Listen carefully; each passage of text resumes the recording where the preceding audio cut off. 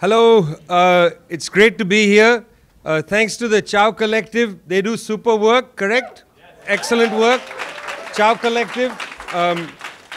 Also, thanks to Monthly Review. Tremendous issues trying to cover the complexity of the debate in China. Incredible work. Monthly Review, one of the oldest voices of socialism, unbroken legacy from 1949. Incredible institution. I hope you read Monthly Review. Thanks very much, of course, to Code Pink. Jody is here from Code Pink, and if you want, you can get one of these flyers. Cutthepentagon.org. Pretty good idea, I think. Cut the Pentagon. It's time we cut the Pentagon, is the slogan. And the legendary Jody Evans, you know, when they created Code Pink, it was because the United States, after 9/11, 20 years ago, decided that the answer, you know, to an attack on the United States is to go and destroy the world. When the dragon has its skin poked, it decides to breathe fire on everything. And Code Pink was set up essentially as a warning against doing exactly that. And of course, the United States government did exactly that. There were what, 1 million, 11, 10, 15 million people around the world marching against the illegal war on Iraq. Didn't make a jot of difference. Didn't make a jot of difference. So much for democracy. You know, how many hours people in this room spent in prison cells? Some of us handcuffed to bicycle racks because we were demonstrating against the war on Iraq. By the way, when I said an illegal war, again, it's not my opinion. UN Secretary General Kofi Annan in 2004 said that to BBC. He said it's an illegal war. Why is it illegal? Because, friends, we have some laws in the world. Some laws. Even international laws. For instance, for God's sake, I mean, I'm not even talking about the Communist Manifesto, okay? I mean, I'm not, okay? I'm talking about the United Nations Charter. I mean, the country that violates the UN Charter the most is the United States of America. It's not China. It's not Russia. It's not India. It's not Mexico. It's certainly not Cuba. It's certainly not Cuba. It's the United States of America. The United States of America is the biggest scofflaw on the planet. The United States of America didn't even have the decency to sign the Treaty of Rome. Now, you wonder, what the hell is the Treaty of Rome?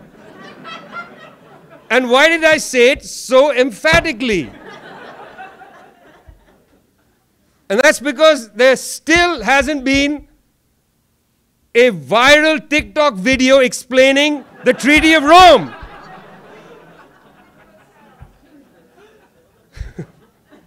I'm not going to make one. Make one. See, once again, putting it off on me. The Treaty of Rome, friends, is the reason we have a so-called International Criminal Court. It's a so-called International Criminal Court because the biggest international criminal is not a signatory to it. And the biggest international criminal is the United States of Amnesia. Rafiq Kataria, one of the great poets of our time, friends. One of the great poets. The United States of Amnesia. The United States of Amnesia, America, whatever you want to call it, the US, etc., didn't sign the Treaty of Rome, will not allow a file to be opened to investigate US war crimes in Afghanistan and in Iraq. Mike Pompeo, head of the CIA, Secretary of State under Donald Trump, future President of the United States of America. That's what you say. You know how it goes in this great United States of America? You have President Nixon, and then you say, it can't get worse than this. And then you get Ronald Reagan, and then you say, it can't get worse than this. Then you get George W. Bush, can't get worse than this, and then you get Barack Obama, and it's the worst thing possible. Okay, I meant Donald Trump. Okay, I know. Some of you have incipient democratic sensibilities. You don't want me to criticize Obama? Okay. We'll put that off for another day. That's okay. It's okay. It's fine. The United States of America cannot have a file opened at the International Criminal Court on its behavior in Afghanistan or Iraq, and Mike Pompeo had the indecency to sanction Special Prosecutor at the ICC, Fatih Bensouda, and her family. They would not be allowed to get visas. She was not allowed to get a visa to enter the United States to brief the UN Security Council because she had the nerve to open a file on US criminal activity in Afghanistan and Iraq. We know there were war crimes committed, and you know why we know that. We know that thanks to the bravery of Chelsea Manning and the WikiLeaks organization led by Julian Assange. We know this because Chelsea Manning bravely downloaded enough evidence of serious war crimes conducted by the United States in Iraq and Afghanistan. We know that. We know that. There's enough evidence out there. But Mike Pompeo decided, no, the ICC doesn't have the jurisdiction. Actually, they don't mean doesn't have the jurisdiction. What they mean is they don't have the right. Because what they're saying is white supremacy does not have the right to be judged by anybody. After NATO bombed Libya, the lead lawyer at NATO, Peter Olson, was asked by the United Nations to release bombing information so that the United Nations could judge whether NATO exceeded the mandate of UN Security Council 1973. That's what allowed NATO to bomb Libya under Charter 7 of the UN Charter, Chapter 7 of the UN Charter.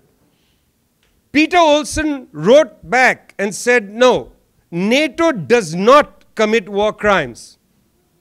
Only savages commit war crimes. See, I know you're wondering, this is supposed to be about China. This is supposed to be about China. Why is he talking about the United States? Because, friends, frankly, the United States does not have the right to judge anybody. The United States does not have the right to judge anybody. And as a subsection of that statement, the US left does not have the right to judge anybody. Because what gives the US left the right to do anything only comes after the US left builds political power in the United States. First you build power here, then let's talk. Otherwise, you're just a college professor. Otherwise, you're just a college professor. Or you're somebody who has nothing better to do than go on the internet and harass political forces outside the United States. So that's the first point. Because secondly, it's not just that it's not just that the United States doesn't have the right to judge anybody. Look what the United States is doing. I mean, just think about this. I talked about Code Pink. Code Pink said in 2001, don't go to war in Afghanistan. The only elected official that joined Code Pink was Barbara Lee of California. Every single other member of the United States Congress enthusiastically said, let's go ahead and bomb that shitty country. That's what they said. Every single elected official of the United States government said, let's go and destroy Afghanistan. 20 years later, the United States has been humiliated by the Afghans. Now, I'm no fan of the Taliban, okay? I'm a Marxist, I'm a communist, I believe in women's emancipation, I believe in gay rights, I believe in everything good, decent, and sensitive in the world, which basically is everything the Taliban does not believe in, okay? So I'm not cheerleading for the Taliban. I think those guys are crazy, and I don't think they should be in power in Afghanistan. But let me tell you one thing. You can't defeat them by bombing them from the sky. You just can't do that. And that was the humiliation. The United States went all, we're coming, cowboys, big bombers, big, special forces, Charlie's in town, etc. Got the big gun, I got the gear, and then the Taliban hiding behind a rock, just bang. And, Uncle Sam is like, where's the airport? I'm going home. Thank you for your service, sir. It's a humiliation, guys. It's a humiliation. Let's face it. What does Joe Biden do? Overseen a humiliation, airport not secured.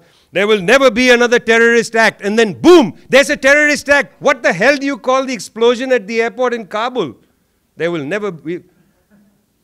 It's incoherent, and the US media is incoherent. Well, we've never had a terrorist attack. There's just a terrorist attack yesterday, man. What do you call that? That's an explosion at the Kabul airport. That's not an explosion. That's, right? Strange. They live in a strange world. They think we are strange. That's what I find funny. I meet my journalist friends and they're like, man, you're like a lunatic, And I'm like, I'm a lunatic. You're the lunatic. I mean, like there was an explosion at the airport, right? What's that? Like, oh, yeah, I forgot. Sorry. It's not a terrorist attack because guess what? Oh, Afghans died. I forgot. It's not a terrorist attack because Afghans died. If there had been more Americans killed, that would have been a terrorist. I forgot. Sorry. You're right. There hasn't been a terrorist act since 9/11. Because since 9/11, Al-Qaeda and the Islamic State, they've mainly been killing Syrians, Kenyans, people in Uganda. Sorry, I forgot. That's not a terrorist act. That's just savages killing savages. Whole other different thing. It's only a terrorist act when white supremacy is poked in the eye. That's a terrorist act. I forgot. Therefore, how do they even imagine what they're saying to be credible? We've defeated the terrorists, and then boom, there's an explosion. Right after that humiliation, the United States knocks on the door of the Australians. And here's another credible country, guys. Knocks on the door. Scott Morrison, we have a proposition for you. And guess who else is coming? It's like one of those TV joke things with puppets, That's like, hey, I'm Boris Johnson. Boris Johnson, Scott Morrison, Joe Biden. Wow. What a threesome. And then they come up with this name, AUKUS. What the hell is that? AUKUS. That's terrifying to the people of the world. We're going to create an alliance called AUKUS. And we're going to have nuclear submarines. But it's not nuclear non-proliferation. Because we're not violating the NPT, which is the Nuclear Non-Proliferation Treaty. Australia is not technically a nuclear power. You know that, right? Even though it's like a white country, basically. And, you sort of sometimes can be forgiven because you might imagine, well, it's Australia, they must have nuclear weapons. They're not a nuclear power. And hats off to Prime Minister Ardern of New Zealand. And she didn't join AUKUS because I don't know what the acronym would be like if there was a NZ in AUKUS. Nzik AUKUS. So, it's not a violation of the non-proliferation treaty, although we don't care if we violate international law and so on, but it's not, because the nuclear submarines are only nuclear powered. They're not going to carry nuclear weapons. Did you see that? That was amazing. I was like, wow, guys, you got the best. Like, there's 100 lawyers or 500 that went over the thing. This is how you have to say it, Joe. It's not a nuclear submarine. It's a nuclear-powered submarine. We're going to create this alliance, AUKUS, and we're going to threaten the Chinese. Although, of course, they already had an alliance called the Quad, which is India, Japan, Australia, United States. They're going to meet this week in person, the leaders of these countries. Mr. Suga of Japan, Modi of India, that great democratic leader, Narendra Modi of India. You know, the great large democracy in India, which has decided that Muslims, second-class citizens, also decided Kashmir don't need any rights, also decided journalists, don't know what they are. We don't have them in Indian culture. Indian culture doesn't need journalism. It's a cultural relativist thing and so on. Journalists, they are criminal. It's a synonym for criminals. They can be in jail. That's a better place for them and so on, right? They already have a platform called the Quad. But the problem with the Quad is it's not all the great settler colonial powers. Because this is the authentic alliance. This is the United States, the United Kingdom. Look at their names. Why do you need an article before the name of your country? It's not the India and the Japan. It should be the Australia and the United States and the United Kingdom. AUKUS. We've just been humiliated by the Afghans, but we're going to go to war against China. 1.4 billion. The first point I want to make for you, and you must be wondering, what's the point? Is no left force in the world, no self-respecting left force should allow itself to be weaponized into this war against China.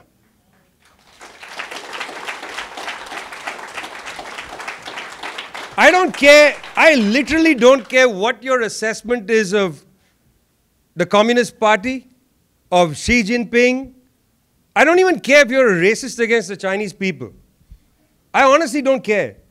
But if you're a self-respecting human being, you should not want the world to enter a war where the United States, which is a nutty country, is willing to go to war against 1.4 billion people when it was just defeated by a country of 38 million. This is just about mathematics, guys. And let me tell you something. The Chinese have a much bigger army and navy and air force and nuclear weapons than the Afghans, particularly. They have much more armaments than the Taliban. Now, this is a really bad idea, guys. You need to go out there and campaign like hell against this war. And I really don't think that this is an issue. I really don't think this is an issue of what you feel about the Chinese Revolution. I really don't think that's the point right now. I mean, I'm going to say a few things about what I think is happening in China, but that's not important. I could actually stop right now. Because all I want from you, all I'm asking of you, is to campaign. I want you to campaign against this war.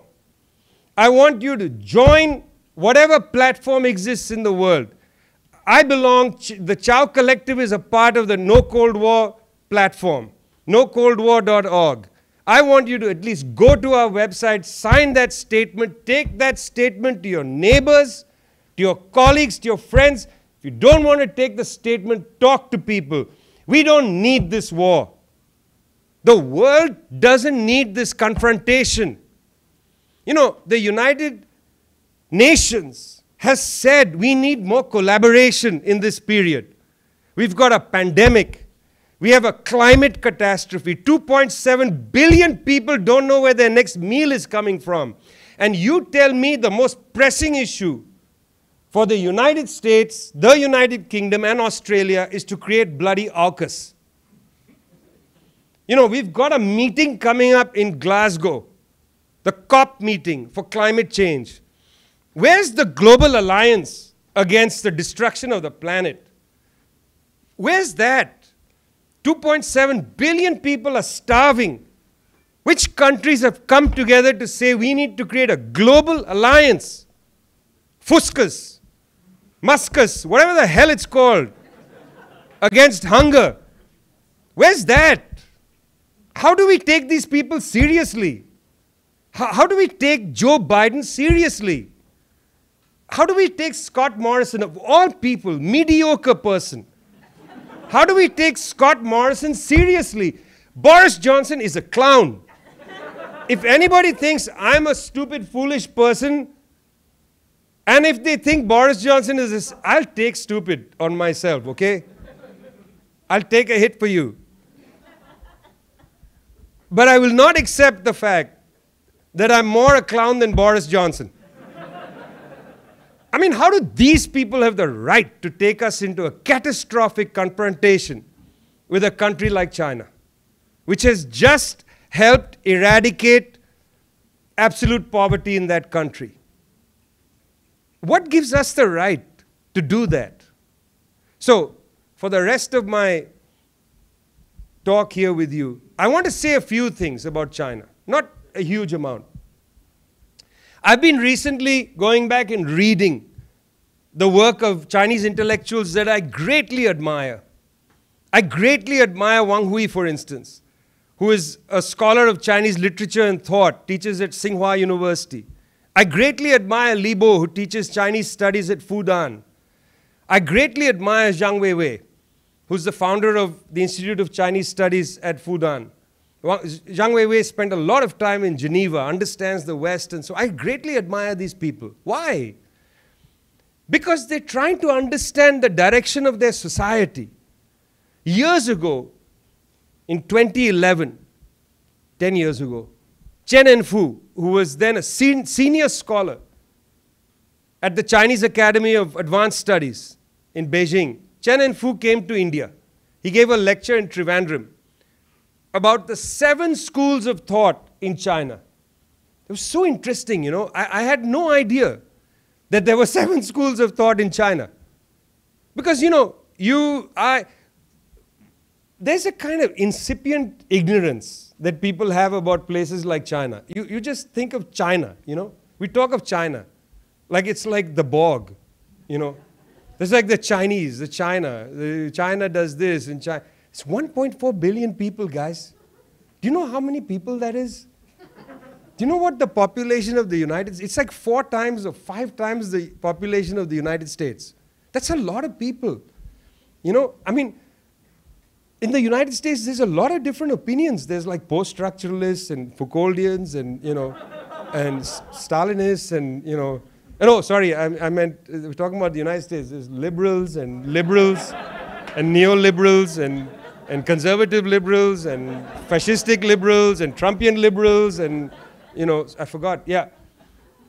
There are many contending schools of thought in the United States, but we somehow assume that in China there's like Chinese, you know.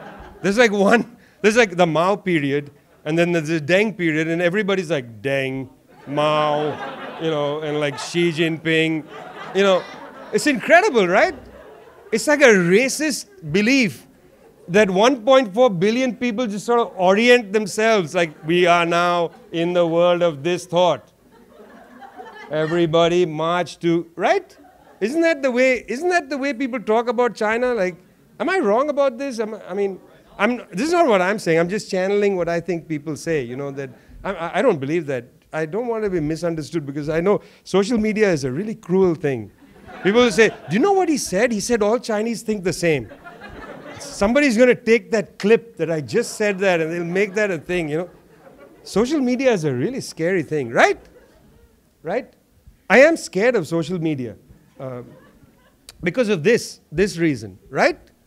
Anyway, so Chen Enfu comes to Trivandrum, which is the capital of Kerala, a state governed by the Left Democratic Front, of which there are communist parties, and it's an amazing place in the world, 38 million people. You know, they're not all communists. Please don't misunderstand that.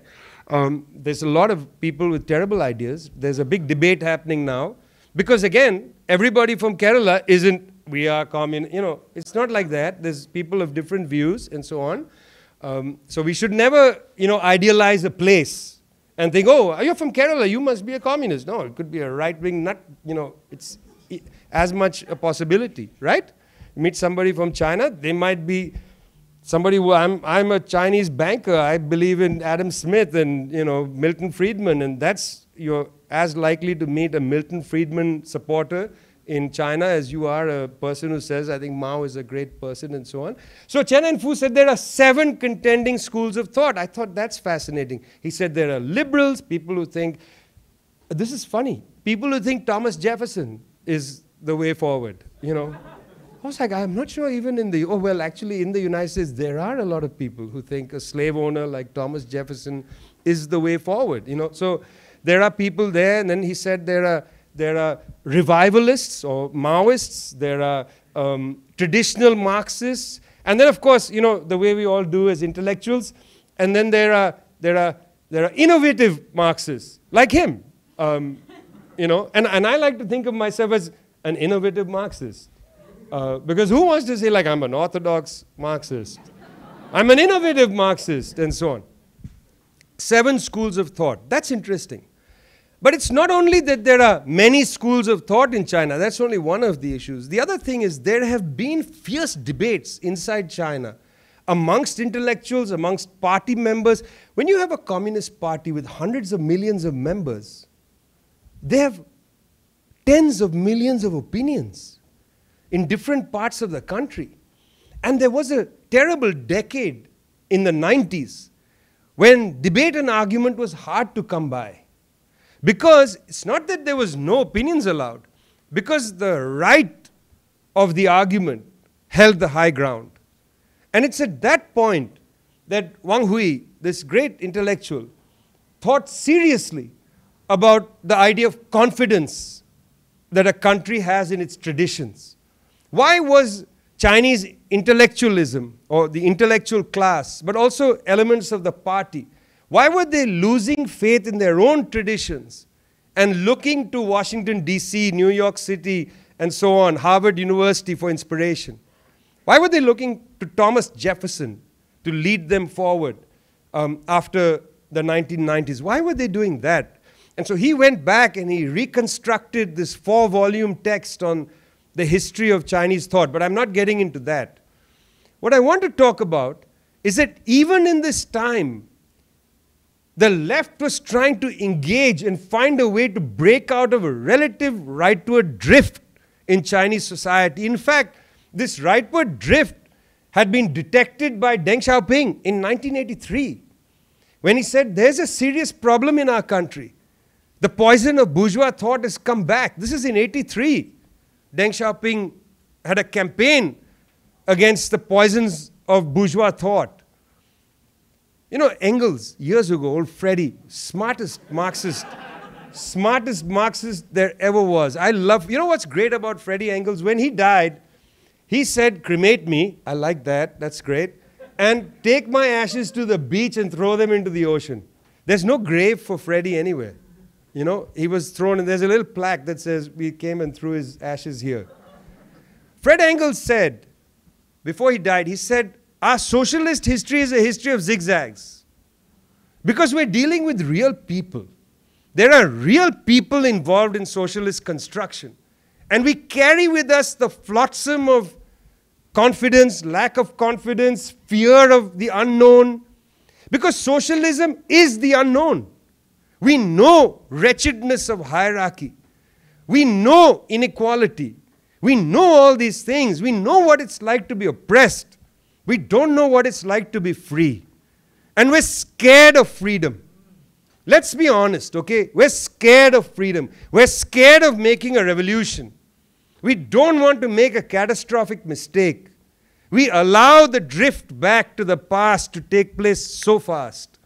That undertow that pulls you back to the past is really strong.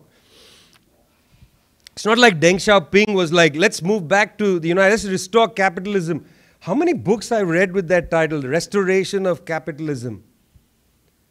They were struggling with something, how to build socialism in a wretchedly poor country. That was the assignment. Wasn't easy. Punctually in Chinese history, you've had the Communist Party figure out they made enormous mistakes. What do we think about the Great Leap Forward? May not have been such a great idea. What do we think about the Cultural Revolution? Not sure. What do we think about the 78 reforms? Well, we may have gone too far. Experimentation is an interesting facet of Chinese communism. And I'm just going to give you one example of that and then come to Wang Hui's recent article in Xi Jinping, okay? Okay. I mean, unless you want me to end here and we have questions, because I know there's good questions and so on. You know, when Bo Xilai was in charge of Chongqing, it's not about Bo Xilai, by the way. A lot is made about this person. It's about what happened in Chongqing.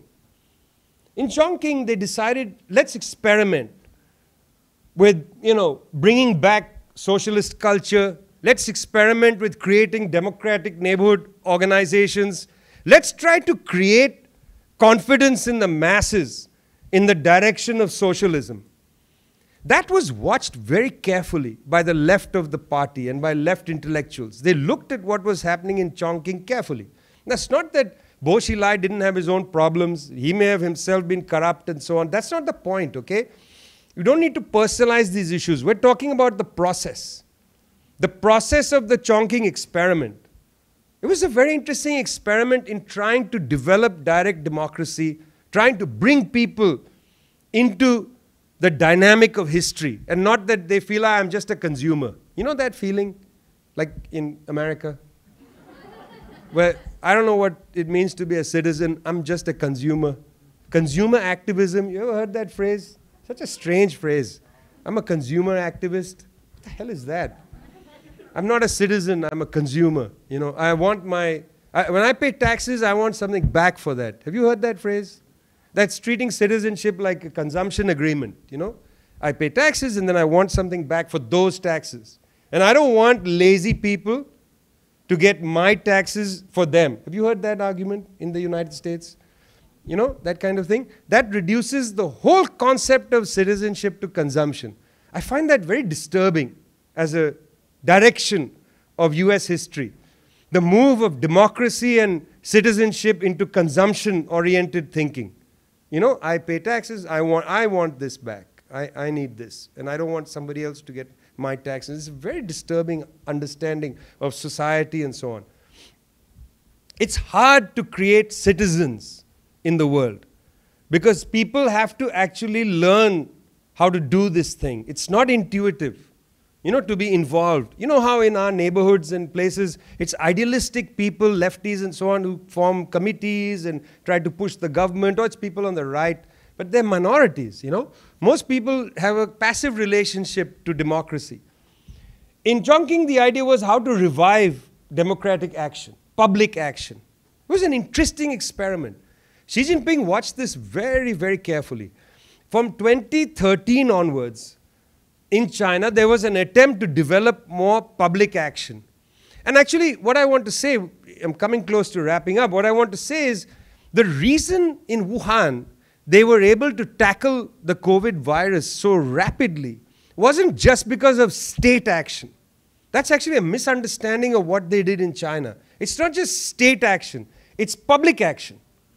There were a lot of citizens groups, neighborhood groups and so on that acted to try and track and trace, close the virus down, help people, give relief and so on. That's the same reason why in Kerala, the virus rates were so much lower than the rest of India. Because again, public action, women's organization, student organization, youth organization, peasant organization, farmer organization, workers, they were out there, neighborhood to neighborhood, house to house. A 21-year-old, Arya Rajendran, was elected mayor of the largest city in Kerala, Trivandrum. She's 21 years old. The reason she won was she was part of a youth team that went door to door conducting surveys. What is it that you need during the lockdown? How can we help you, etc. That's how these young people made public action something noble in their society. Noble. You have to ennoble democracy. It doesn't happen by existing. It has to be made. Democracy has to be produced. It's a lot of hard work. And that's what we see coming out of the current development in China. That's how poverty, absolute poverty, was eradicated through the public action process. Recently, Wang Hui wrote an article last year, this same intellectual, who wrote during the most difficult time in China when right-wing thinking was dominant. He recently wrote an article last year about revolutionary personality, the creation of revolutionary personality. I like that phrase, you know, because in fact, what we're trying to do is we're trying to make everybody into a revolutionary. The point isn't to have like a great leader or a great party or anything. You know, Xi Jinping doesn't walk around saying, "It is I, Xi Jinping, who saved China from the scourge of COVID-19. I mean, the guy doesn't talk like that. You know, it's public action that enables a society to come together to tackle a pandemic. Let's compare what the Chinese did with what India had to succumb to, what the United States succumbed to, what the United Kingdom succumbed to. You want to go to war against China, but you yourself couldn't handle the pandemic. You want to go to war against China in the name of a democracy you don't have. What you have is a consumerocracy. You don't have a democracy. Your people don't feel alive to a project. Just when the Chinese feel like they've come alive to a project, you call that life authoritarianism. You call that life authoritarianism. Who puts its journalists in jail? Why is Julian Assange in Belmarsh?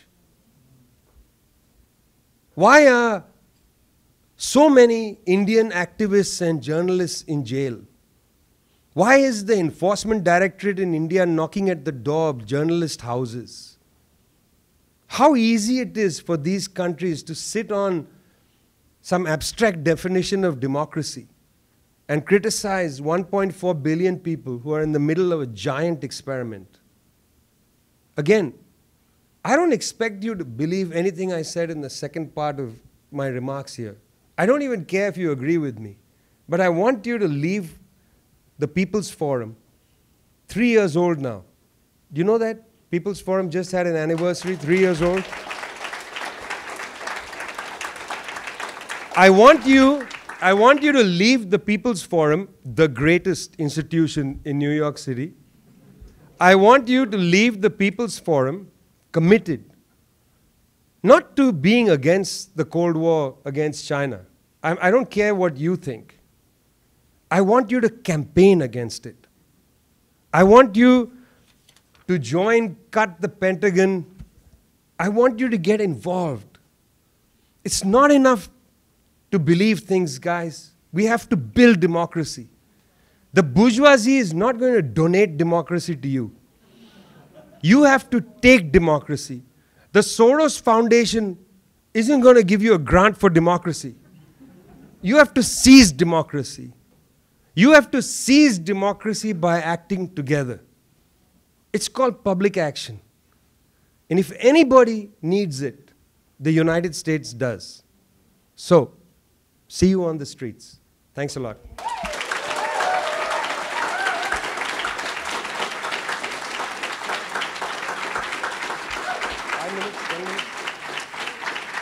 Okay. We have about 10 minutes of interaction, if that's okay. And I have a feeling somebody has a mic. Yeah, and we're going to have... Are you ready already with your question? You're prepared? Your hand is halfway there between a fist in the air and a hand in the air. Okay, let's start over there. My favorite questioner, right here. We'll start with Okay, I'll be brief. Thank you so much. It's actually a really nice way to, since you ended on questions of praxis, that's exactly where my questions kind of began to lead in. I've been thinking just a lot, you talked a lot about Chinese public action, and I'm thinking a lot about kind of how public action operates not just for the consolidation, legitimation of like party building, but also in the process of like building the party itself. So like, you've talked a few times in some different talks about like mutual aid projects in the West and how that popped up in response to COVID. And especially with like Teng Chok's earlier talk, I've been thinking constantly about like how poverty alleviation in China, what we should be doing in the West is essentially like we should be building these kinds of similar mass public systems, engendered, like, acted out by the people, with the agency of the people, like, at the helm of it. And by meeting material needs, then we can actually begin to establish a system that can, further than expand those kinds of programs. So my basic question is just along the lines of, like, anti-Cold War campaigning, how that fits into, like, the developing mutual aid frameworks that, continue to, like, we've been working on them for years now in the US, and they keep growing, and they keep growing. And I think that's the revolutionary direction that we're going to be building in, because that's what's gaining legitimacy, because it's meeting the needs of the people, like the way that the Chinese project does for the Chinese people.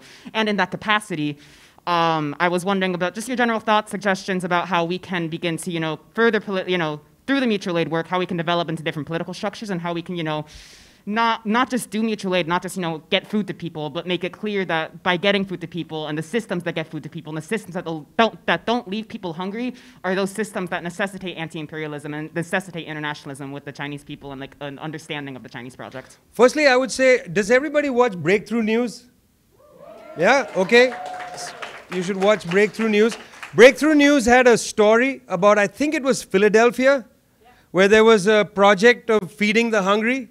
And I found that a very interesting project, guys, because, you see, I don't have the answer to your question, because the answer to your question will become clear when you're doing what they're doing. Do you understand? Because as you build contacts and you build the fiber of society, you'll know how to talk to people.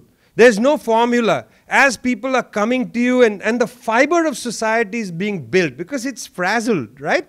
Then people can say, oh yeah, okay, interesting what you're talking about, the China thing, I never thought about that. Why would anybody listen to you if the fabric of your relations to other people is broken? So the problem with the American left, if I might say it a little abstractly, is that it's hard to organize in a society where the fabric of society is not so clear. It's very hard to organize. So you got to participate in building the fabric. You can't wait for the fabric to be built by the liberals and then you accelerate to socialism. Doesn't work like that. I mean, they're never going to build the fabric of society, guys. Ask Bill Clinton, the great standard bearer of US liberalism. By the way, good question. Yeah. Anybody else? Somebody in the... Right, oh, okay, right there. Second row. Yeah. So thank you for talking. I really appreciated what you were saying about how we are afraid of being free. I am just wondering what suggestions do you have to keep up our revolutionary optimism when I've been doing this work since the Iraq War. And yes, we have made a lot of progress, but we do get horribly burnt out, and we're up against this awful war machine, and we're living in the belly of the beast. How do we keep up that revolutionary optimism? Because there are days where people we're burned out. We can't do this anymore. We need to take a break, but there are people they're starving, and the war machine keeps on running. How do we keep that optimism? Well, on the break question, I can't help you. I have a problem with that, personally. I'll acknowledge it publicly. It's a problem, okay? But I'm going to say something that you already know, because you've done this for a while. One of the reasons we join parties or projects or groups and so on is that we know, we get rid of this idea that we are indispensable. You know that feeling? And I hate it. You know, I know this feeling when, if I miss a demonstration, I feel terrible, like I wasn't there, you know. But it's not like your presence is so essential. You know, I stayed home and I watched Ozarks on TV or whatever the hell, you know. I mean, you're allowed to relax and, you know, do whatever you like to do when you relax, right? I mean, part of the reason joining a political organization is essential isn't just to strengthen our politics, you know. Many fingers is not as strong as a closed, blah, blah, blah. It's not only that. It's also to let you feel like you're part of a project, not that you're individually trying to save the world. There's a little bit in a broken society, the left develops a kind of messiah complex, you know, individually. Like, I got to do this, I got to do that. You got to just, well, I'm telling you, it's bizarre for me to say this, but sometimes it's okay to say, look, I can't be involved in this, I'm going to take a break, and so on. There's nothing wrong with that. I mean, I know that what happens in our culture, and by that I mean our international left culture, Because there is something similar in our international left culture. A lot of pressure is put on each other. You got to do this, got to do that, got to show up for this. You know that phrase, show up. You got to show up, you got to show up. I know that. But look, I'm 54 years old. I didn't even know which Iraq war you were talking about because, there's like 2 of them, 8 of them. I don't even know after a point, right, Rafiq? I mean, which Iraq war? Like the Iran-Iraq war, Iraq #1 war, Iraq #2 war. And you know how it is? We call these Iraq war. It's not a bloody Iraq war. It's a U.S. war. It's a U.S. war. It's a U.S. war, right? Anyway, but still, you got to be a long-distance runner. I need you there for a long time. And, we got lots of people who've been there longer than I and so on. We take inspiration and hope in the fact that we believe in the values that we were taught. All the values of the left aren't alien to broad human civilization. Like nothing in Marxism is alien to humanity. We believe in equality, we believe in fairness, we believe that people should be, not hungry. I mean, we believe people should have shoes. I recently discovered that 1 billion people in the planet don't have shoes. 1 billion people. That disturbed me. It disturbed me more than that almost 3 billion can't eat. I don't know why, but that really disturbed me a lot, that 1 billion people don't have shoes. And the reason that disturbed me is that last year, global footwear, the industry, made 23 billion shoes. We made 23 billion shoes in 2020, and yet 1 billion people don't have shoes. How many pairs of shoes do we have? And I know, today I'm wearing my nice sneakers, so I'm hiding them. I'm hiding them as I say that, okay? Because, look, there's an old joke, okay? They always say, communists want to abolish first class, right? And I say, no, we want to abolish second class. Right? Right. Okay. Somebody else. There's a few hands, but several over there, one over there. Let's go back and then we'll come back. Yeah. Yeah, we want to abolish second class. You get that, right? Yeah. Everybody deserves a break. Yeah.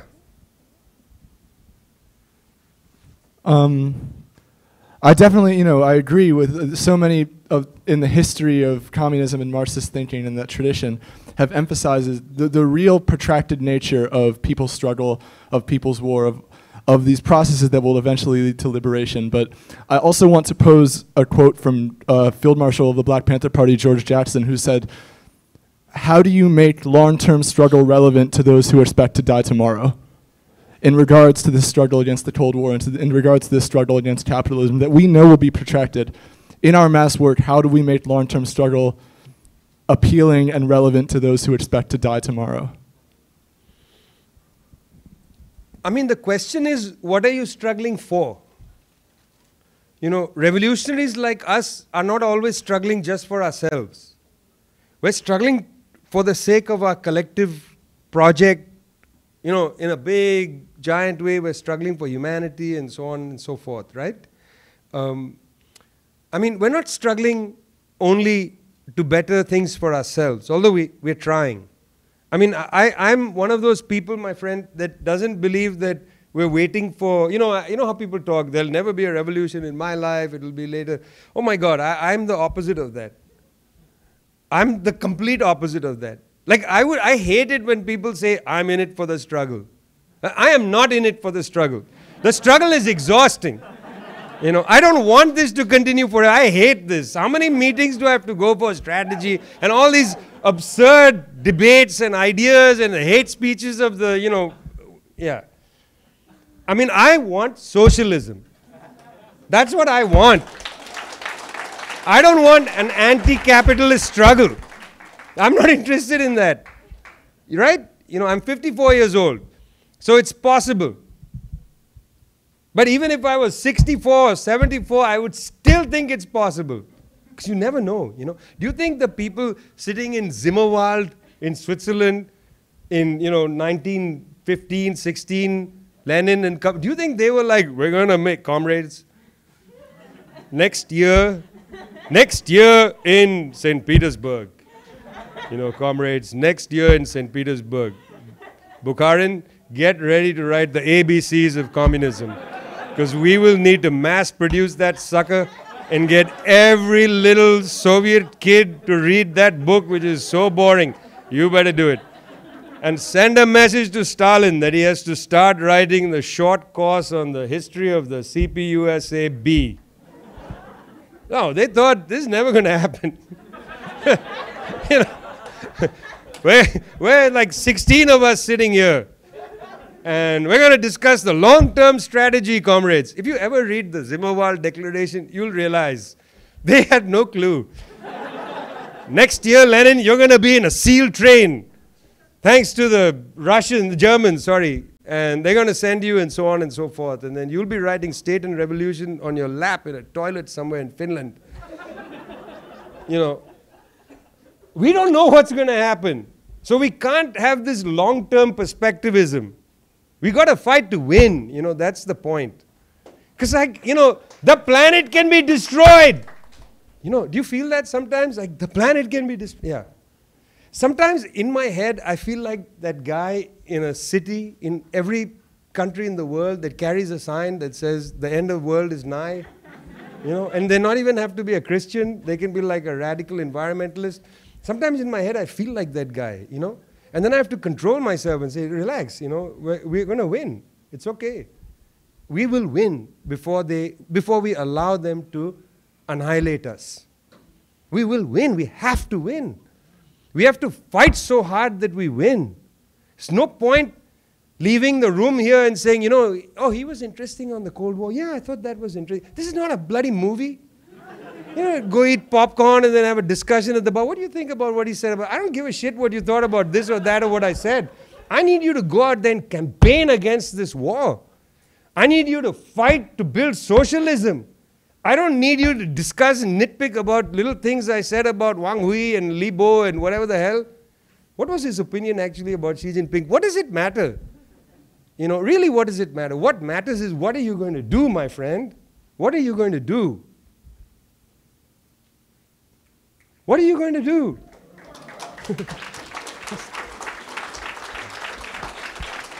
Right? Okay, now, this is the 3rd year anniversary of the People's Forum, and if I was a different person and if you were all creative people, I would have asked us to sing happy birthday to the People's Forum. So I'm not going to say that, but I want you in the next 10 minutes, if you run into anybody who has a name tag which says staff on it, and because it's COVID, I suppose it would be inappropriate for me to say go and hug them. But I want you to go up to people where it says staff, and I'd like you to thank them. Because I want to thank them for allowing me into the People's Forum family now and before. Thanks a lot.